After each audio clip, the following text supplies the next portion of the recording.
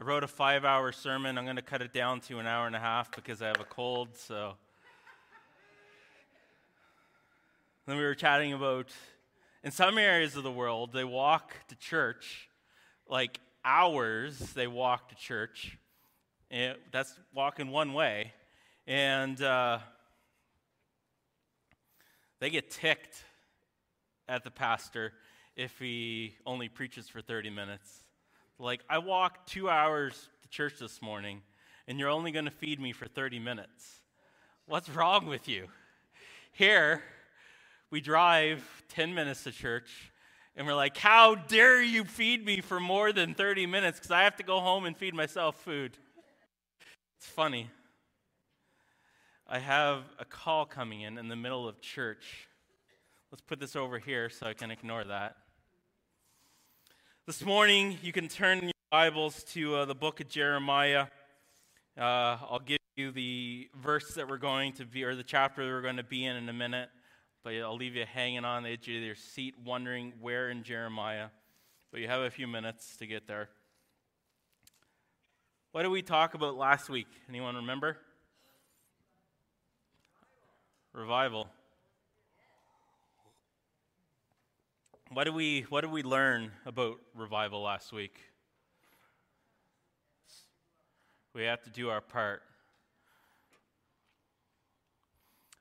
This week's message and last week's message weren't written as a traditional series where they easily, like, you see part 1, part 2, part 3, part 4. Well, I only have 2 weeks to preach in a row. But we're talking this week about the will of God.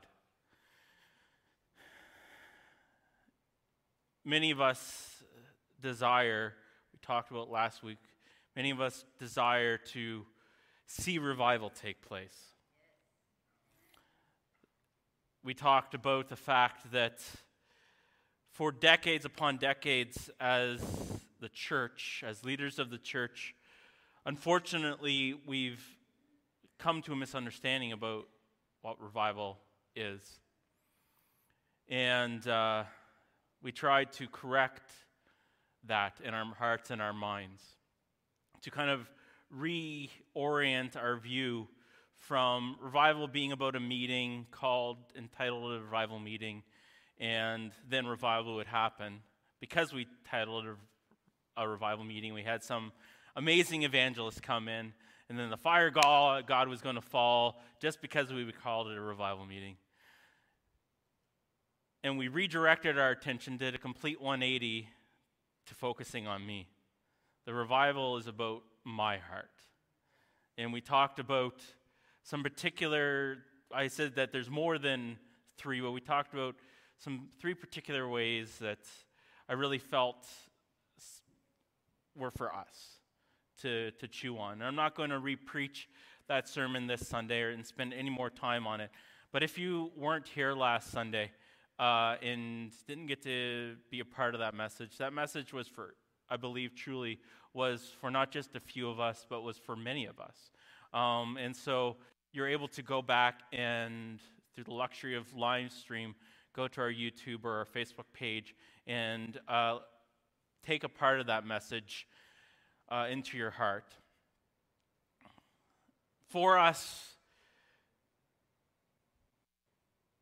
to be able to truly understand God's will for our life, that has to take place first.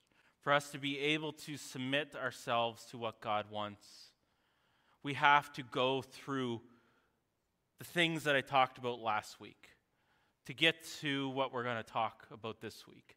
And so although it wasn't written intentionally as a 2-part message, as I was going through my message for this week, it struck me how much that was a precursor to what God would have me speak about this week. And man, the longer I spend in what's become my community as well, our community, the more I see the absolute brokenness that is surrounding us. The more time I spend talking to strangers in Superstore, which is the main place that I shop. I spend the most time shopping in this city. No offense if you prefer Sobeys. The more I realize how desperate people are for connection. Doesn't matter the age. If I have a teenager checking me through the cash, if I have a senior checking me through the cash, even some people, like as soon as they find out that I'm a pastor, because inevitably, if you go through a store and see the same person enough, they want to know more about you, especially if you're a friendly person. There's some people that say, "Oh, this is my church," and I still see this hunger, this desire for more within them. And so we as Evangel Bathurst are strategically placed. You have an amazing lead pastor and Pastor Andrew, and a co-pastor with Pastor Pam that have casted, previous to me coming here, such a strong vision for our church, for why we exist in our community. And it's way past time for us, all of us, 100%, or as close as we possibly can, to buy in, to say, this is about me. What can I do? What is God talking to me? It's time for me to not just be a passive observer. And I believe as children of God, I truly believe that deep down, it is our greatest desire to do God's will. And that in most of our thoughtful, more mature moments, that we really want to do His will. It's just getting from the wanting to the doing. Do you hear me? And I've seen it more than once, more than twice. I've seen it so many times here. The moments where I watch you delight in doing His will. You delight in seeing God working through you in something as simple as putting together food boxes. Was it last summer we did that here in the sanctuary? Or was it the summer before? But the summer before, the first summer of COVID, as we were doing food boxes for our community to make up for the food bank locally not being able to keep up with things. You delighting in doing God's will and showing love to the least of these. And so I've come to these conclusions that I'm 36, turning 37, over almost 37 years, September 3rd. I'm getting very old. That I have a funny story about that, but I won't take up your time. That first off, that doing God's will, and this isn't part of my main point, so don't take this as like, okay, we're 1 point down, we're this much closer to going home. We're not quite there to the main points yet.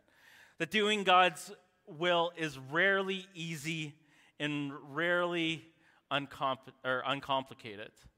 That doesn't mean it's not always easy, or that there isn't situations, but rarely is it going to be easy or uncomplicated. And instead, it can often feel difficult at times. It can feel, at times, maybe confusing.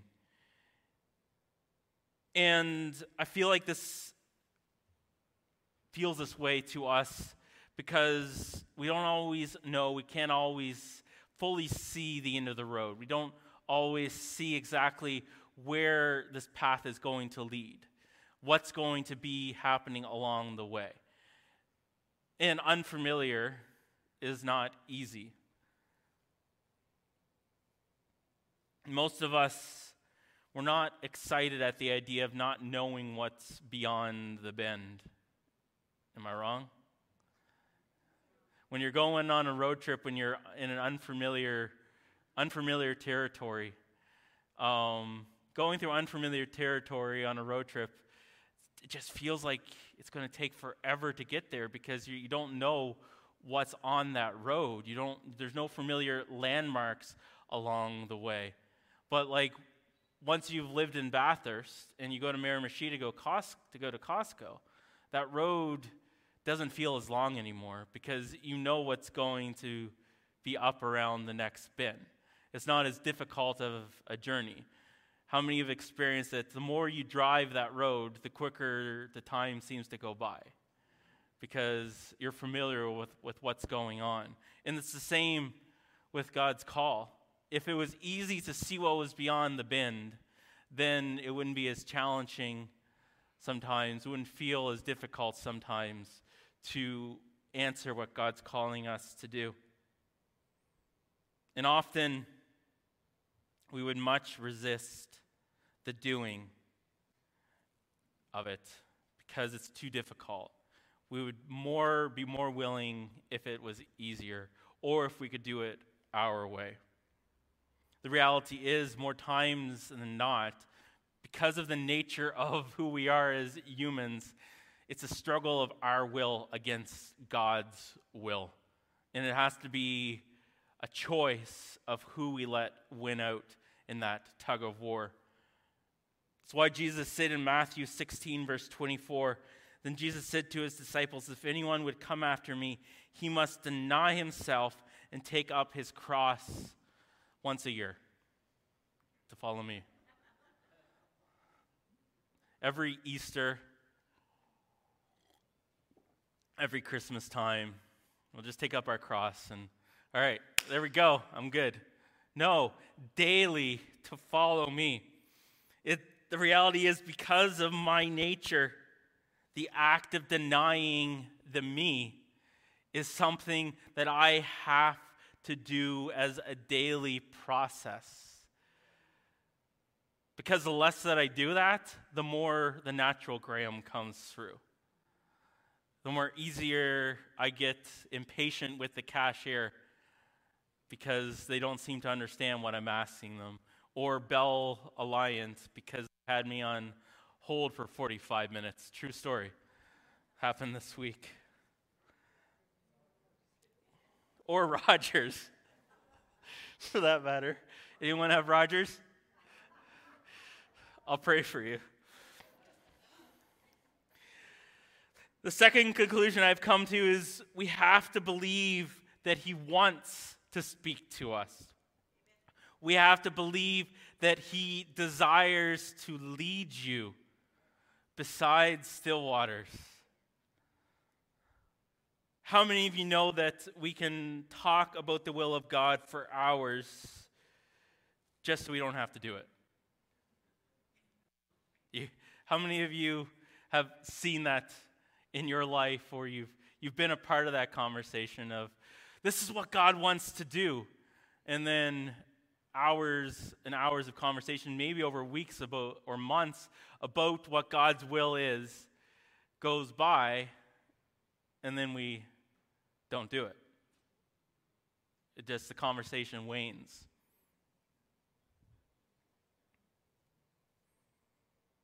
And like I said, who can blame us for that? We like the familiar. We like the known road. We don't like the feeling of risk. And to that, I think that God would say, if you're going to believe me, you're going to have to take my word at this. You're going to have to believe that I am who I say I am, and that I will do exactly what I will do. I say I'll do. And actually, in fact, if you look at Jeremiah chapter 29, we got there. You're off the cliff now. You know which book we're landing in, which chapter. In fact, he said to Israel through the prophet Jeremiah, basically just that. And it still rings through the generations. It still rings true for us today, although contextually it was to an exiled Israel. What he said still applies today. He says in Jeremiah chapter 29. I'm starting I'm at verse 11. We're going to jump around this book a little bit. For I know the plans I have for you, declares the Lord. And to that, many of us say, yeah, but how come I can't see them all right now? Yeah, that's not good enough for me, because I want to know 100%. I want to be able to dictate what's most convenient to me in my current situations. And God says, I know the plans I have for you. Is that not good enough?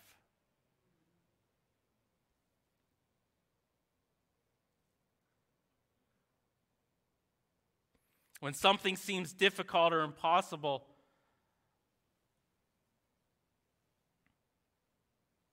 we need to understand that even though we can't see it all, we serve a God that has 100% clarity.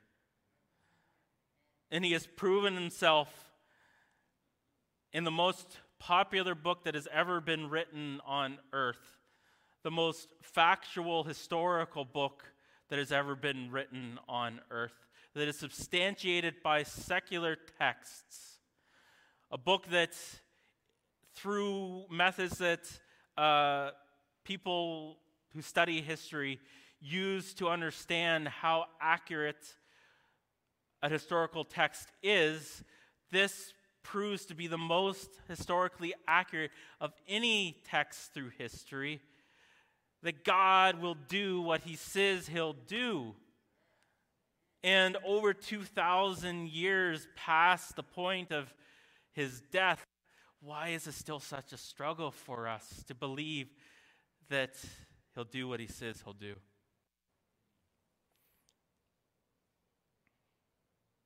In Hebrews chapter 11, verse 6, it says, and without faith, it is impossible. It's one of the few uses of that word impossible in all the scriptures. Without faith, it is impossible to please God, because anyone who comes to him must believe that he exists and that he rewards those who earnestly seek him. Not casually seek him, but earnestly seek him. You seen how this ties into last week? Guess what? In case you didn't already know it, God loves it when we just trust him without seeing the full picture before us. In the third conclusion, and then we'll get into the real meat of this message, is we need to be perceptive and patient because God's plan is continually unfolding. What brought us to where we are right now, regardless if you recognize this in your life, is a part of his overall plan for you. Isn't that good? That you're not here on accident? But the plan is still in process. The plan isn't finished yet. It's still unfolding in our lives. And we don't reach the end of what God wants for us, what God is calling us to do, until the day that we die, which is one of a few inevitables in life, a few certainties, is that someday you will die. And so from this point forward, we're still in process with God, and we need to be patient, we need to be willing, we need to expect that things are going to change in our life. We're not always going to know what is going to be happening, what we're going to come up against. But the best thing for us to do is to surrender to God's will regardless of circumstances, to accept that God's purposes and plans are still in fulfillment, and that regardless of what we're facing, he will continue to be ultimately in control. And even though life is going to be full of changes and risks and releasing of what we're doing at sometimes to go into something else, even though we really like what we're doing, we don't want to do something else. We just need to have a do it, God type of attitude. So this morning, I'd like to give you 5 guidelines, and they're simply guidelines, but they're good biblical guidelines for doing God's will, what God wants us to do. Guidelines to understand what his will is. And guess what? He isn't into playing games with you. He's not doing games of hide or seek.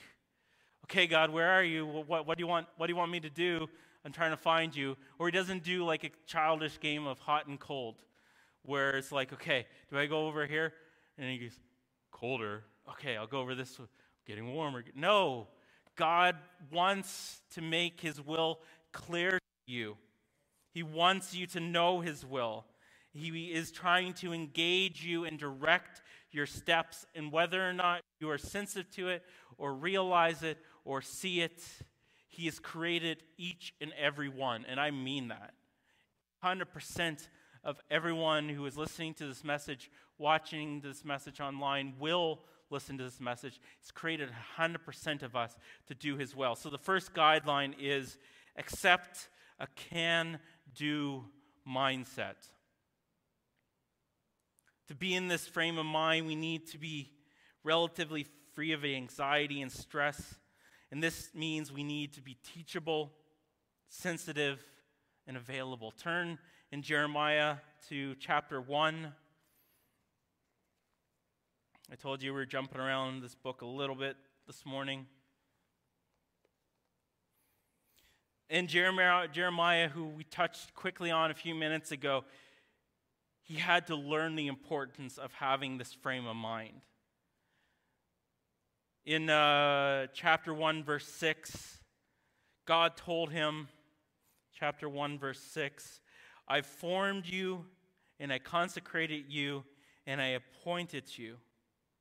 And then Jeremiah answered him, Alas, Lord, behold, I do not know how to speak because I am a youth. Now think about this for a second. What was Jeremiah? What was his role? He was a prophet, right? He was a prophet. What were prophets doing in that time? They were speaking. What? It's your job to speak. You are a prophet, and yet you're here telling God, but I can't speak, I'm too young. You're missing the point, dude. That's like your entire job. Like you're given one task, and now you're saying, I can't do that. Then the passage goes on, if you jump down to the same chapter, starting at verse 7, going through verse 9. But the Lord said to me, do not say I am a youth, because everywhere I send you, you shall go, and all that I command you, you shall speak. Do not be afraid of them, for I am with you to deliver you, declares the Lord. Then the Lord stretched out his hand and touched his mouth, and the Lord said to me, Behold, I have put my words in your mouth.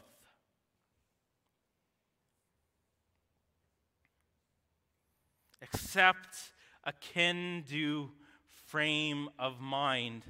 It means learning to say, Lord, if you're asking me to do this, I'm willing, period. In Philippians 4, chapter 4, verses 13, encourages us in this mindset when it says, I can do all things through God who strengthens me. Wow. Biblical guideline number 2. Biblically investigate God's will.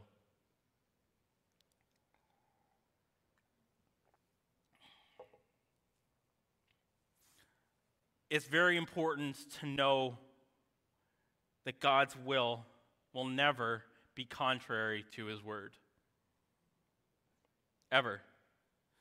If you find yourself in a circumstance where you're doing what you think is God's will, and then you go and pick up your Bible one day, you're reading your devotions, and you read something and discover that what you've been doing is in contrary to God's will, that's a good sign to stop whatever you're doing. Because never, ever, ever should we find ourselves doing something that the Bible directly condemns. The psalmist says in Psalms 119, I'm reading through verses 97 through 105. Oh, how I love your instructions. Do you love his instructions? Do you really? Don't just say it. Take it to heart. I think about them all day long. Do you even think about them once a day? Once a month? Once a decade? That's a real question. Consider that. Because for some people, they may realize, wow, I haven't thought about it in a long time. And that should be concerning to us. Your commands make me wiser than my enemies, for they are my constant guide. O Lord, may they be constant. Yes, I have more insight than my teachers, for I am always thinking of your laws. I am even wiser than my elders, for I have kept your commandments. I have refused to walk on any evil path, so that I may remain obedient to your word.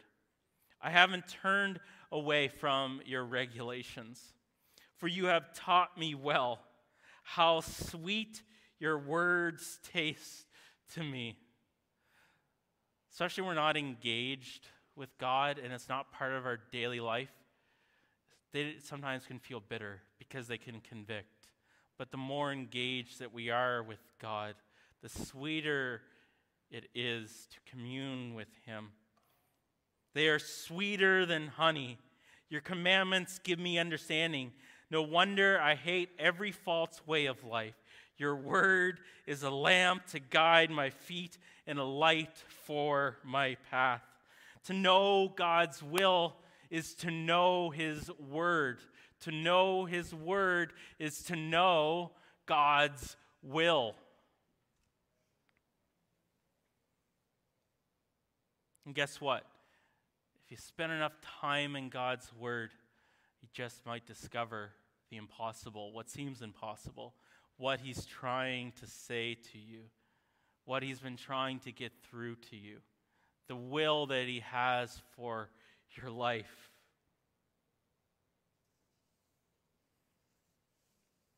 And sometimes when we're in the midst of a situation trying to discover what God might be trying to say to us in this moment, sometimes it might be just as simple as using the concordance in your Bible, finding the closest subject to or word to whatever you're experiencing and reading the scriptures. But I want to make this process a little bit simpler for us. If you're trying to use God's word for a specific situation at times, it's important to understand a few things. You need to research it well. So just going to the concordance, finding, I don't even know that my Bible has a concordance. I guess it's not as good as your Bible. But no, it just has maps at the back. But you can get Bibles that have a concordance. And it's not just good enough to, say, suffering, and go find one verse that has the word suffering in. You need to research. You need to understand more about what the Bible is trying to say, what God's word is trying to say about that overall subject. Because context is an important part of your study of God's word. And so if you're trying to use his word to understand a specific situation in your life, and you pull up that word suffering, you go to a particular chapter that has the word suffering in it, and you just read that one verse, you're missing the entire context of what that was within. Read the entire chapter. Read the chapters that are around it to truly understand what God is saying in that situation of suffering. Explore more of the Old New Testament to understand about how God reacts or the advice that he gives in that situation. One says, there's a saying, without being properly set, a diamond is loose and can get lost. But when you put it in its setting, you can enjoy the beauty of the gem. And the exact same thing goes for scriptures. To enjoy the beauty of what it's saying, understand the setting that it's within. And then finally, Almost equally important, discuss with God, with godly friends. When you're sitting with your Christian friends, instead of discussing the local church gossip, set the agenda on God's word, on the situation that you're finding yourself in, that you're trying to understand. Say, I went to this verse, and this is what I feel like God's trying to say to me through it. But what do you, in your understanding, what is God trying to say?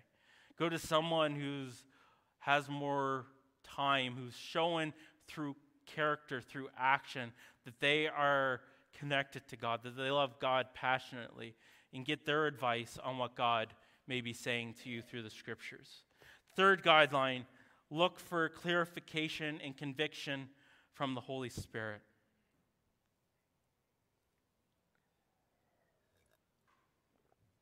I touched a bit on this last week. When we're walking the Spirit, when we're truly walking hand in hand with the Spirit in our life, you're thinking about scriptures. Scriptures are coming to mind. God's word is coming to mind in all types of situations. It's something that we are reflecting on, that we're open to, that we experience God's leading in throughout the day. It becomes sort of like a magnetic north of where God is pulling us, the sense of direction. It becomes easier to follow that compass and trust that compass. Sometimes especially when you're new to navigating in the woods with map and compass, especially in our early days, I'm part of the pre-GPS generation, and so I learned navigation in a forest with a map and a compass. And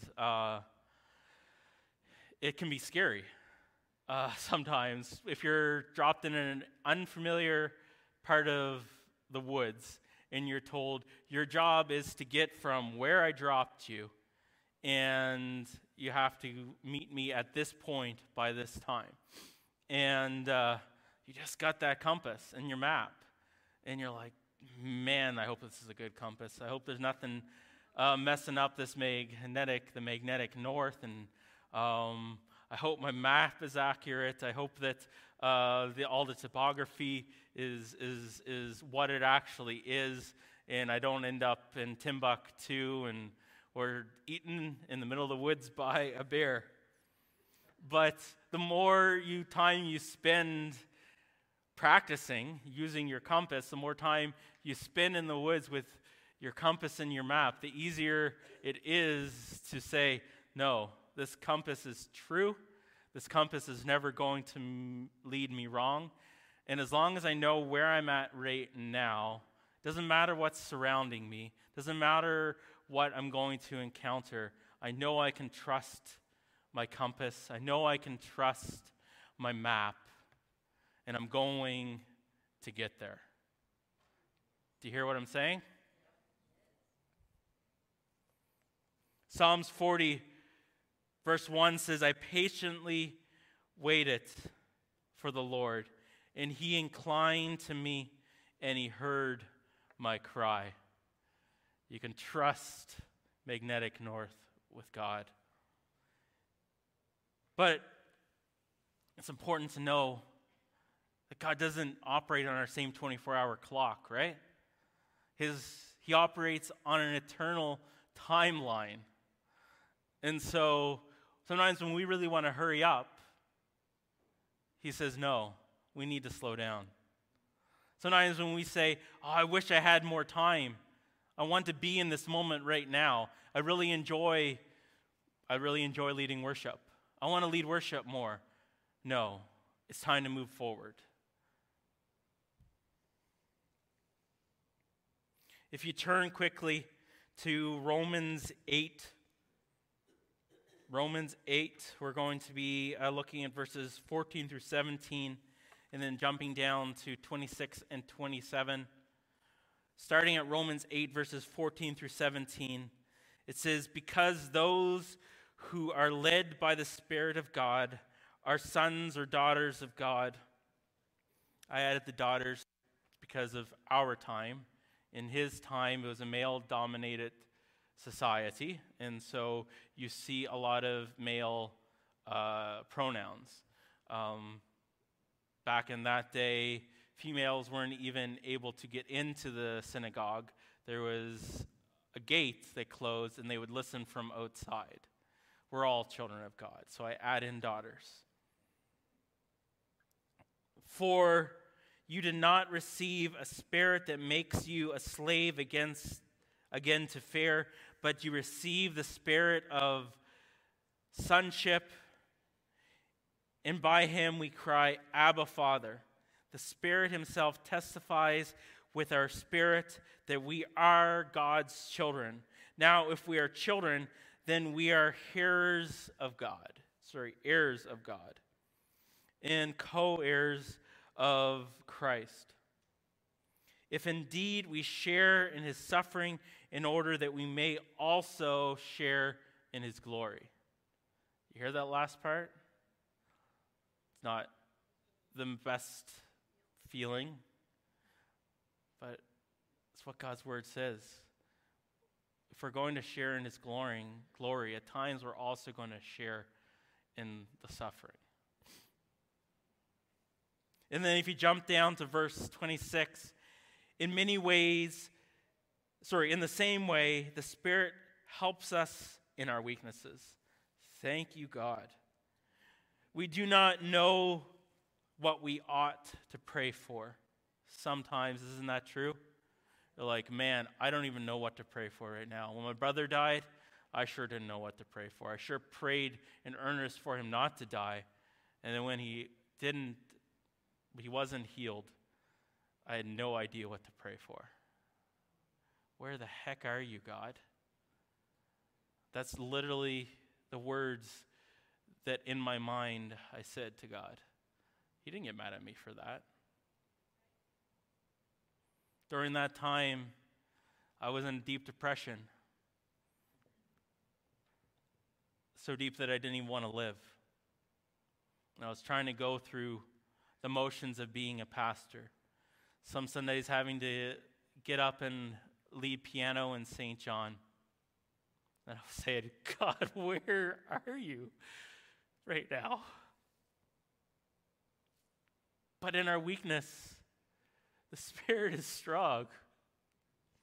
And I continued, even though I was angry sometimes, and I didn't understand why in the world God would allow that to happen. Now I understand now that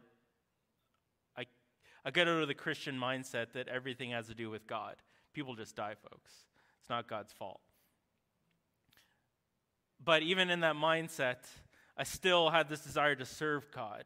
Even though my heart was broken, God honored that willingness to still serve, to still get up and try my best to make it through a worship service without crying. When we are weak, his Spirit is strong. You do not know when we do not know what to pray for, but the Spirit himself intercedes for us with groanings that words cannot express. Wow. Unless you've been in those times, you don't get to see that miracle of God doing that. The things that God can do when the Spirit is groaning and pouring out what's really in our hearts, but we can't find the words to say it in the midst of our situation. Boy, I can't see my words right now for some reason. For he searches our hearts, knows the mind of the Spirit, because the Spirit intercedes for the saints in accordance with God's will. When we are willing to wait, we're willing to let him to take charge in a problem. His will.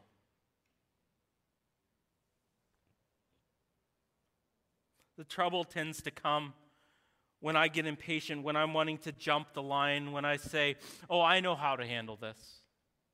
I'm just going to take care of this right now. Or even more trouble when we get into a really tough situation and we say, there is no God. This isn't the way God would act. If God truly was a God of love, this wouldn't happen. Boy, that's as false, as wrong as you can get.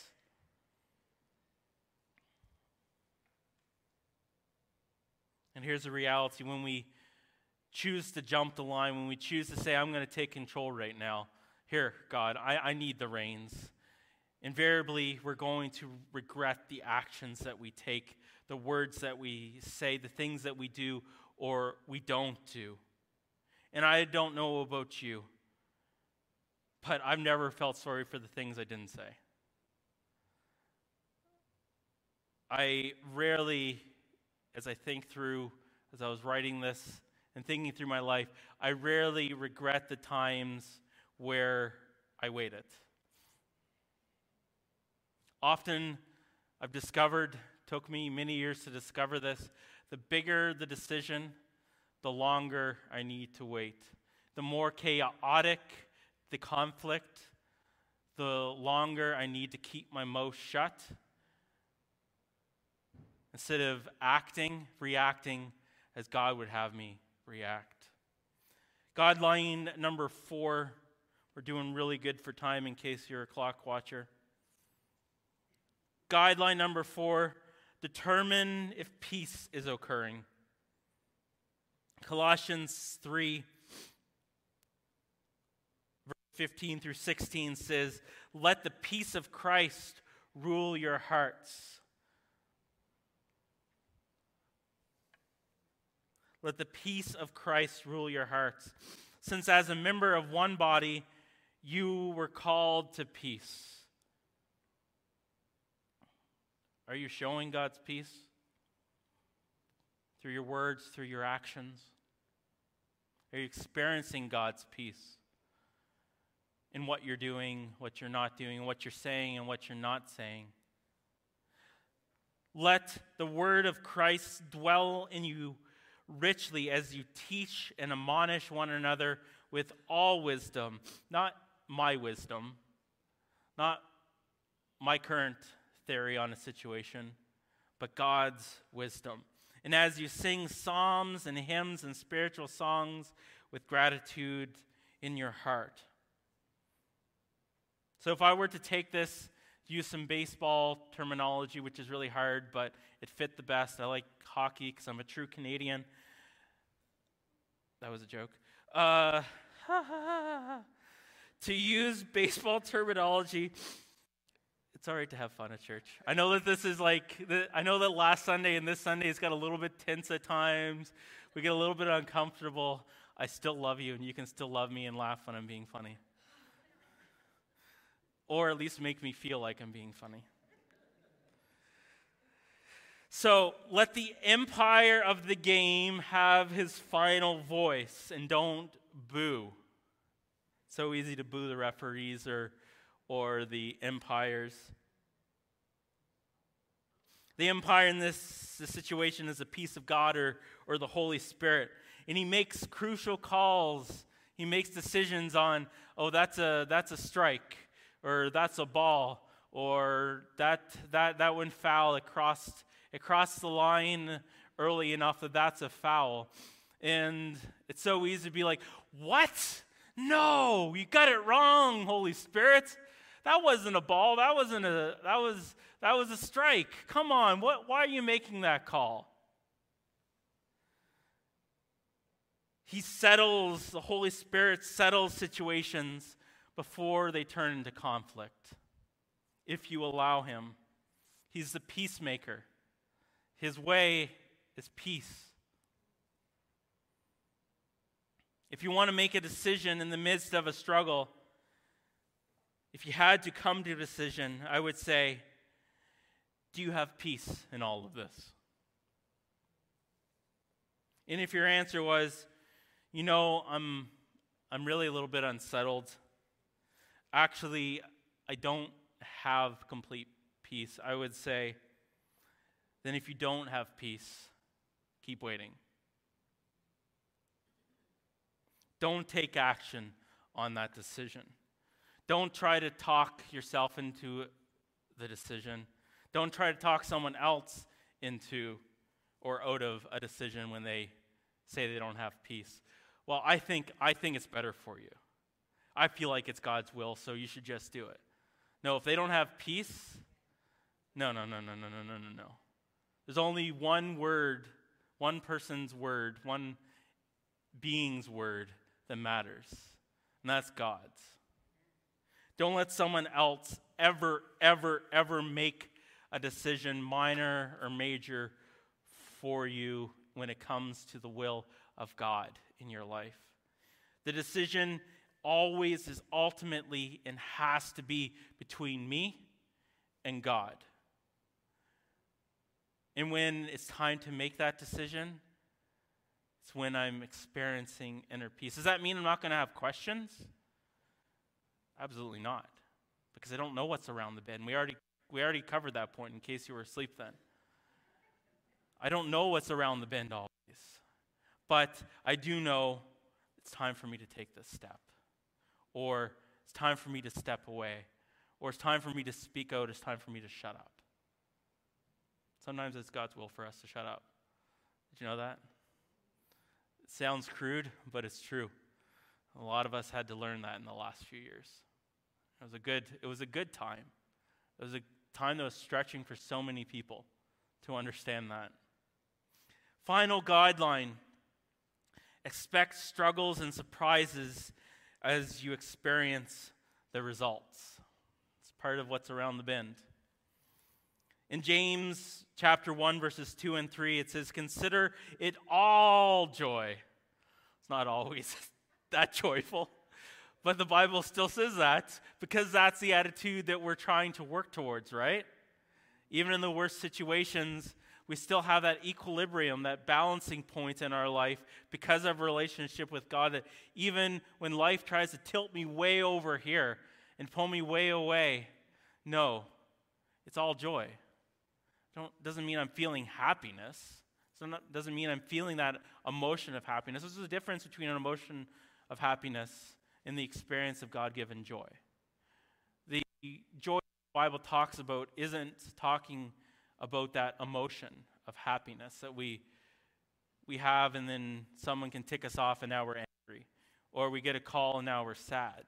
No, that joy is that balancing point, because when I am living in commune with God and that relationship where God can revive my heart, is reviving my heart, and is ready to pour out His Spirit, people can see that difference, that equilibrium, that joy point. We encounter various trials knowing that the tests of your faith produce what? Endurance. Endurance doesn't just come, right? For runners, they can't just go run a 5K. If any of us, most of us, maybe not all of us, but most of us, if we tried to go run a 5K, we'd drop at 2 meters. I'll speak for myself. I would drop at 2 meters. Man, some of the games that we plan for youth, I'm like, holy smokes. I do not have what it takes to keep up with this. Like, I willingly will lose sometimes just so that I don't have to run around anymore. I'm like, okay, you win. I don't have the endurance for this.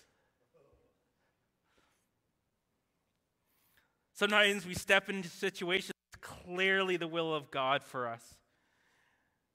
We reflect on it. We've gotten counsel from people we respect. We have peace about it. And strangely, we're into it 2 weeks before we realize that it has its difficulty. There's a challenge. There's something that came around the bend that, well, I didn't see that coming.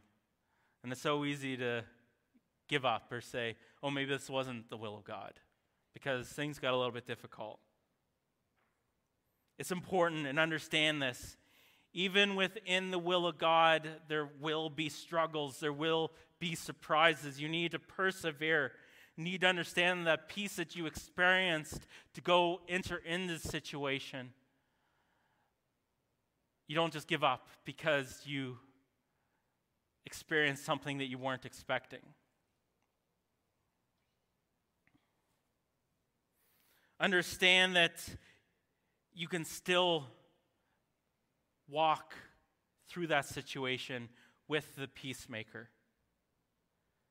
knowing that there's going to be more than one supposed can of worms that you're going to come across. And if we're truly walking in the Spirit, we understand that this isn't my plan that I'm walking in. This is God's plan that I'm walking in. And even though I wasn't expecting this can of worms, He still wants to use me. He's still present in my situation. And so as I conclude today,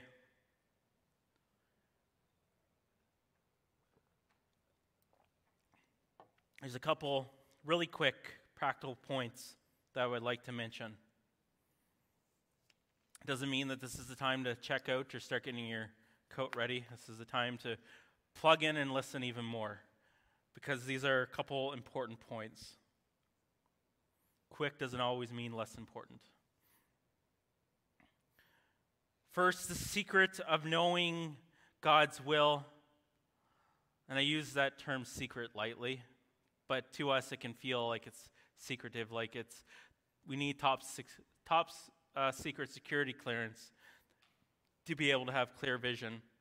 The secret of knowing God's will means we must stop with all the excuses and rationalizations. We started with Jeremiah and him saying in chapter 1, verse 6, "Alas, O Lord, behold, I don't know how to speak because I'm young." That was an excuse. And then we seen as Jeremiah finally settled that issue with God. Do you think God didn't know that he was young? God doesn't call you into a situation to be compared with someone else, that your actions would measure up to what someone else has done in a certain situation. You're called into it as an instrument, and in that role, you're in God's plan. So stop with the excuses, stop with the rationalizations. Just do it. Secondly, the success that follows doing God's will rests with God, not you. You hear me? The success of doing God's will rests with God, not with me.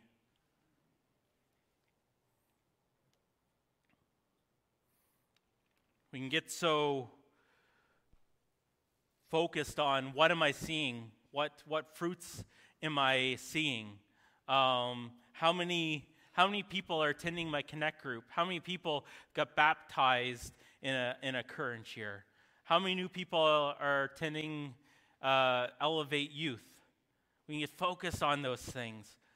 But as long as we're doing what God is actually asking us to do, leave it up to God. Leave the results up to God. I've discovered that it helps to take the strain, the stress, the sweat out of the matter. But there's a danger there. We can become lazy and say, well, it's up to God. The results are up to God.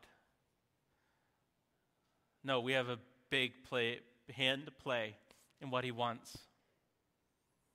Sometimes in the midst of a situation, you can say, Lord, I'm over my head. Or, hey, Lord, here I am, totally inadequate. This was your plan from the start. Help.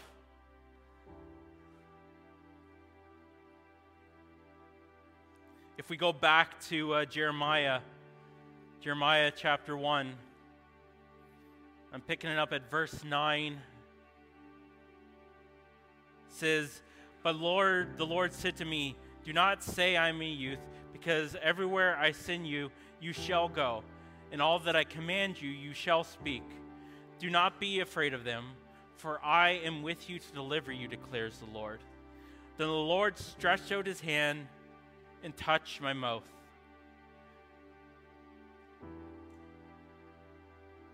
The Lord wants to do that for you.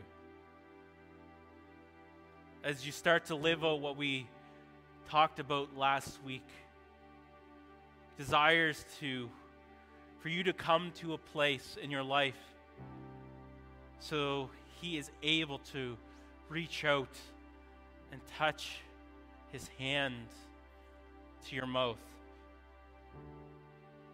That you are in such deep relationship with him, that your life is so exalting and exuberating the glory of God, that it's easy for him to mold and work in you.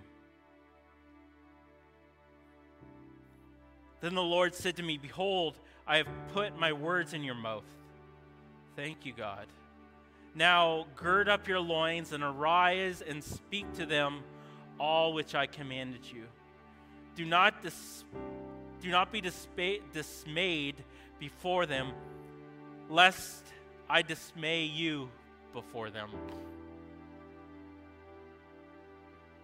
Otherwise, stay in line.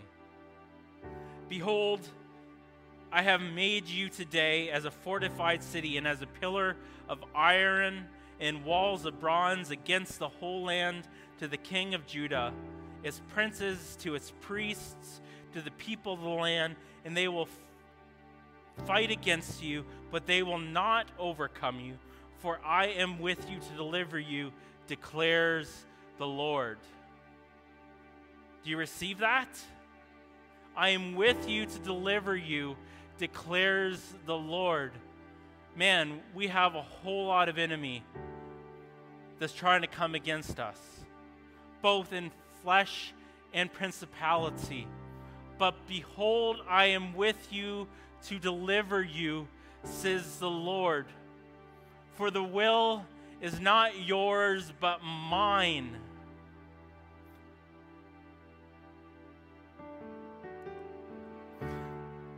And as I said at the beginning, I believe truly that this word written in Jeremiah is meant to ring through the generations after generations for us to hear, for us to take courage to see what, if you go through yourself through the book in Jeremiah and see what Jeremiah was able to do in his willingness. Yes, the weakness was still there, but God overcame that through his Spirit for us to preserve and meditate on, to be encouraged by, to take actions by, to apply today. The word is to be applied in our life, not just to be read.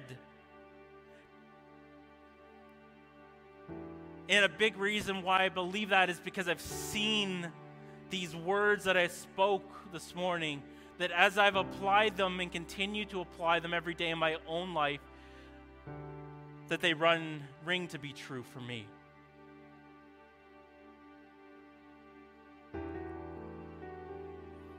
When we are in God's will, he steps up, just like he stepped up for Jeremiah.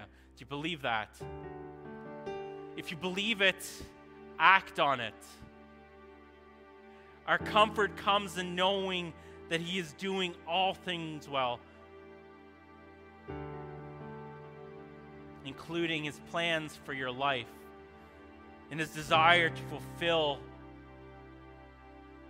his plans through you. And when we do his will, he develops our character. Man, I need character development. I got some character flaws in my life. I'm well aware of my weaknesses. And God's working on me. And God wants to continue to work on me and do the same to you. And we discover new strengths. We can discover new giftings that we never knew were there. We didn't think we were able. And God says, but I'm able to do greater things through you. His mercy rushes to our rescue. He doesn't just leave you hanging. You're like, God, I don't know what I'm doing, God. I don't know how this is going to happen.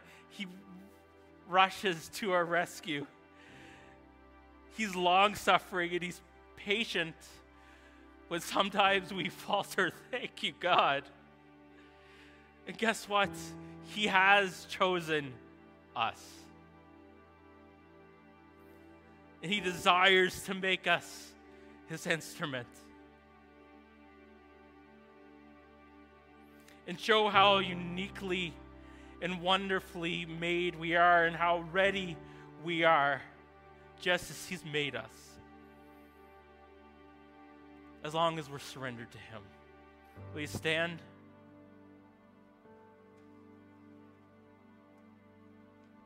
To hear what God's saying to you this morning, church?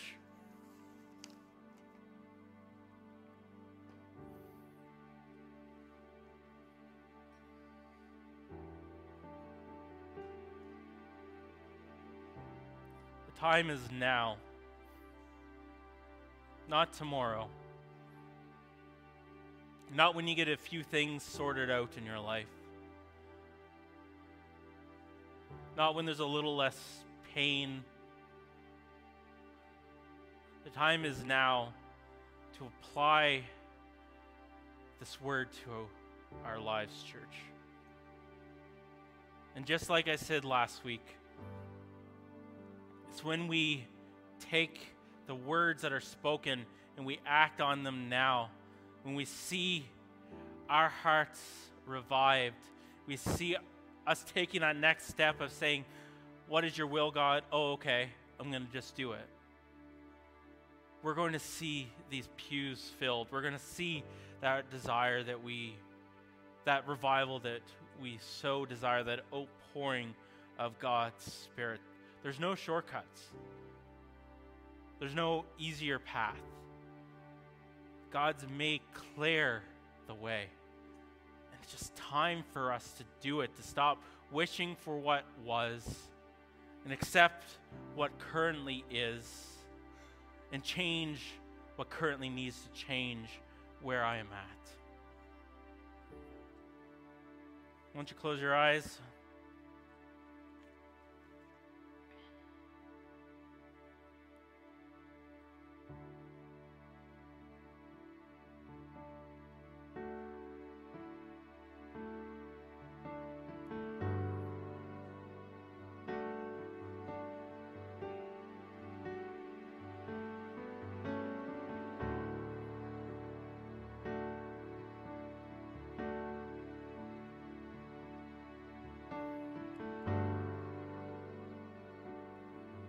I'm going to ask the breakthrough team to come to the front, to ready yourselves to pray with people.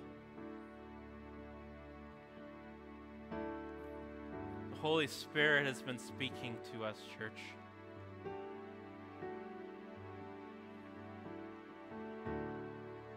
If you're ready to apply what God has been trying to say to you,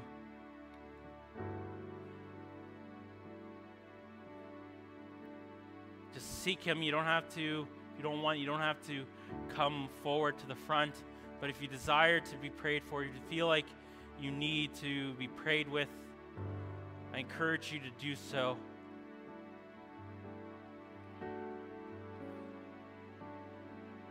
Let's seek after God. Let's repent for the things that we've been doing or not doing, for how we've been trying to control the reins in our own life, for the neglect that we've been giving our relationship with Christ, and seek after what he has for you to do, how he desires to activate you within his will. I'm not going to do a big closing prayer. If you feel the need to slip out, by all means do so.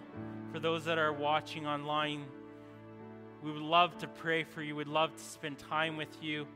You can feel free to reach out to us in the office. But as I said, if you need to leave, feel free to do so.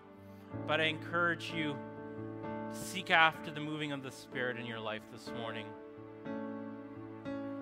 Holy Spirit, you are welcome here.